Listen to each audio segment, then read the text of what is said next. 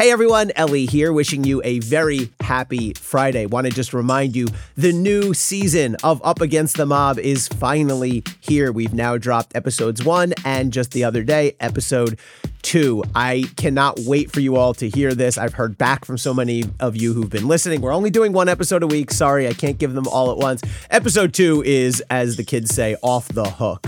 I think you'll agree when you listen to it. So check it out. And as always, let me know what you think at letters@cafe.com. And now here's this week's Cafe Brief.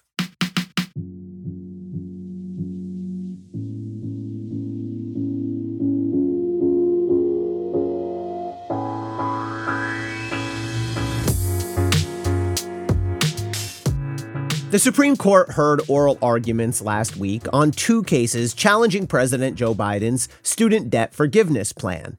The disputes present $500 billion stakes, and they'll be resolved by the 9 justices based on nuanced, dispassionate application of technical issues of constitutional law.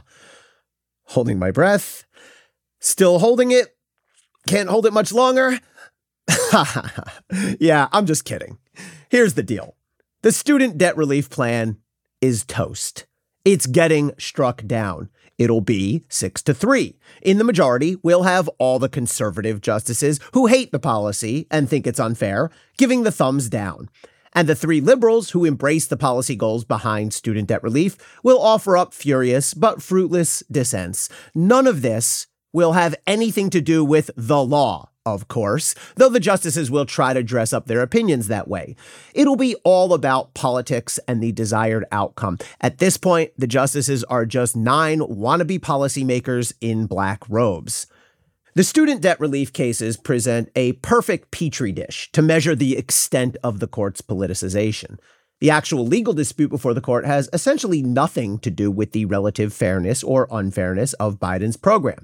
Rather, the case presents 2 technical issues. First, whether Congress authorized the executive branch to grant large-scale student debt relief when it passed a post-9/11 law called the HEROES Act, authorizing waiver or modification of student debt in times of war or national emergency. And second, who has standing, that is, who has sustained legally cognizable injury to sue. Chief Justice Roberts correctly noted during oral argument that resolution of these purely legal issues depends not on the justice's view of the merits of the student debt relief program. Questions about whether and how to spend taxpayer money fall to Congress, not the courts. At bottom, it doesn't matter, or it shouldn't matter, whether any justice believes student debt relief is fair or foul, wise or foolish, triumph or outrage. Yet, throughout oral arguments, the justices kept drifting back as if pulled by gravity towards discussion of the fairness of the student debt relief policy. Chief Justice Roberts crafted a hypothetical, comparing a young person who takes a student loan to one who borrows money to open a lawn care service. Why should the college kid get debt relief, but not the landscaper? Justices Kagan and Sotomayor countered that every statute involves winners and losers, those who do receive benefits and those who don't, and that's just how it goes. Both of these viewpoints are perfectly legitimate and compelling arguments when it comes to the pros and cons of student debt relief. But they should not dictate the outcome of this case. Now, the justices are savvy enough that they've already begun searching for legal cover.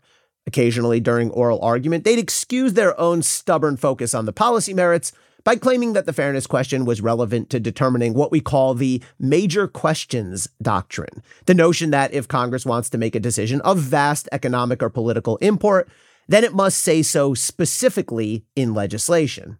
But this construction is a jurisprudential Trojan horse, enabling the justices to smuggle their policy views into the legal calculus. The actual issue under the major questions doctrine is whether the policy is substantial enough, large enough to require specific congressional authorization. It's not about whether the policy is fair or unfair. Those are different determinations.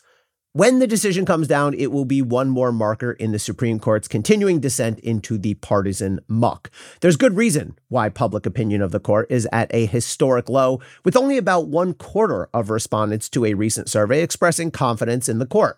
Don't get me wrong, the Supreme Court should not be in the business of pleasing the masses or winning public opinion polls, But it seems that the general public now understands what has happened to the court in recent years. The justices have become political tools, more makers of policy than diviners of law. In law school, you're taught that the job of any judge is to take the law, apply it coldly and dispassionately to the facts, and determine the outcome without fear or favor. It's like a mathematical equation. You take the relevant inputs, you perform the prescribed function, and you get your bottom line. That's the answer, like it or not. But I'm now entirely convinced that the justices do this process exactly in reverse. They start at the bottom with their preferred policy outcome, and then they backfill whatever legal equation gets them there. How else could it be that the conservative justices, predictably and inexorably, land at the conservative policy outcome, while the three liberals do the same on their side? If anything, we've seen more cases recently where conservative justices have crossed over to land at a liberal policy outcome than the opposite. For example, Chief Justice Roberts saved the Affordable Care Act more than once, and he and Justice Gorsuch sided with liberals in a 2020 case upholding equal protection for LGBTQ employees from workplace discrimination. Show me one recent major case where the opposite happened, where a liberal justice swung a case to the conservative policy outcome.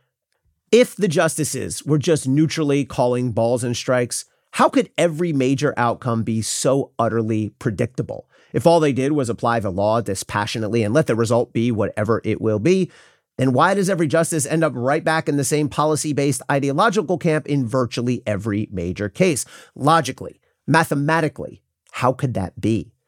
I've talked before on this podcast about how I've had enough with the justices doing their publicity tours, wagging their fingers and hectoring us about how they're not political because, well, they say they're not political and whatever they say goes. It's the media's fault, they say. Or maybe it's the public's fault, they say, because all you plebeians just don't understand what we do and how wise we are. Well, I'm out. I've gone full-blown Supreme Court skeptic or cynic or nihilist, whatever you want to call it. They're not about applying the law to determine the outcome. They're about using the law to justify an outcome. If anything, it's worse now than ever before. Conservatives are feeling it because they hold an overpowering majority for the first time in generations. They can even afford to lose one vote and still win. And the liberals can't jump ideological ship because they're already getting pummeled as is, even if they hold together in a block of three. We'll get the student debt relief ruling soon enough, by midsummer at the latest. And it'll be dressed up in the legalistic fineries that accompany any Supreme Court ruling. But when that decision comes down, and when it's exactly 6-3, split exactly along ideological lines, recognize it for what it is. One more sign of the new, entirely political Supreme Court. Thanks for listening, and stay safe and stay informed.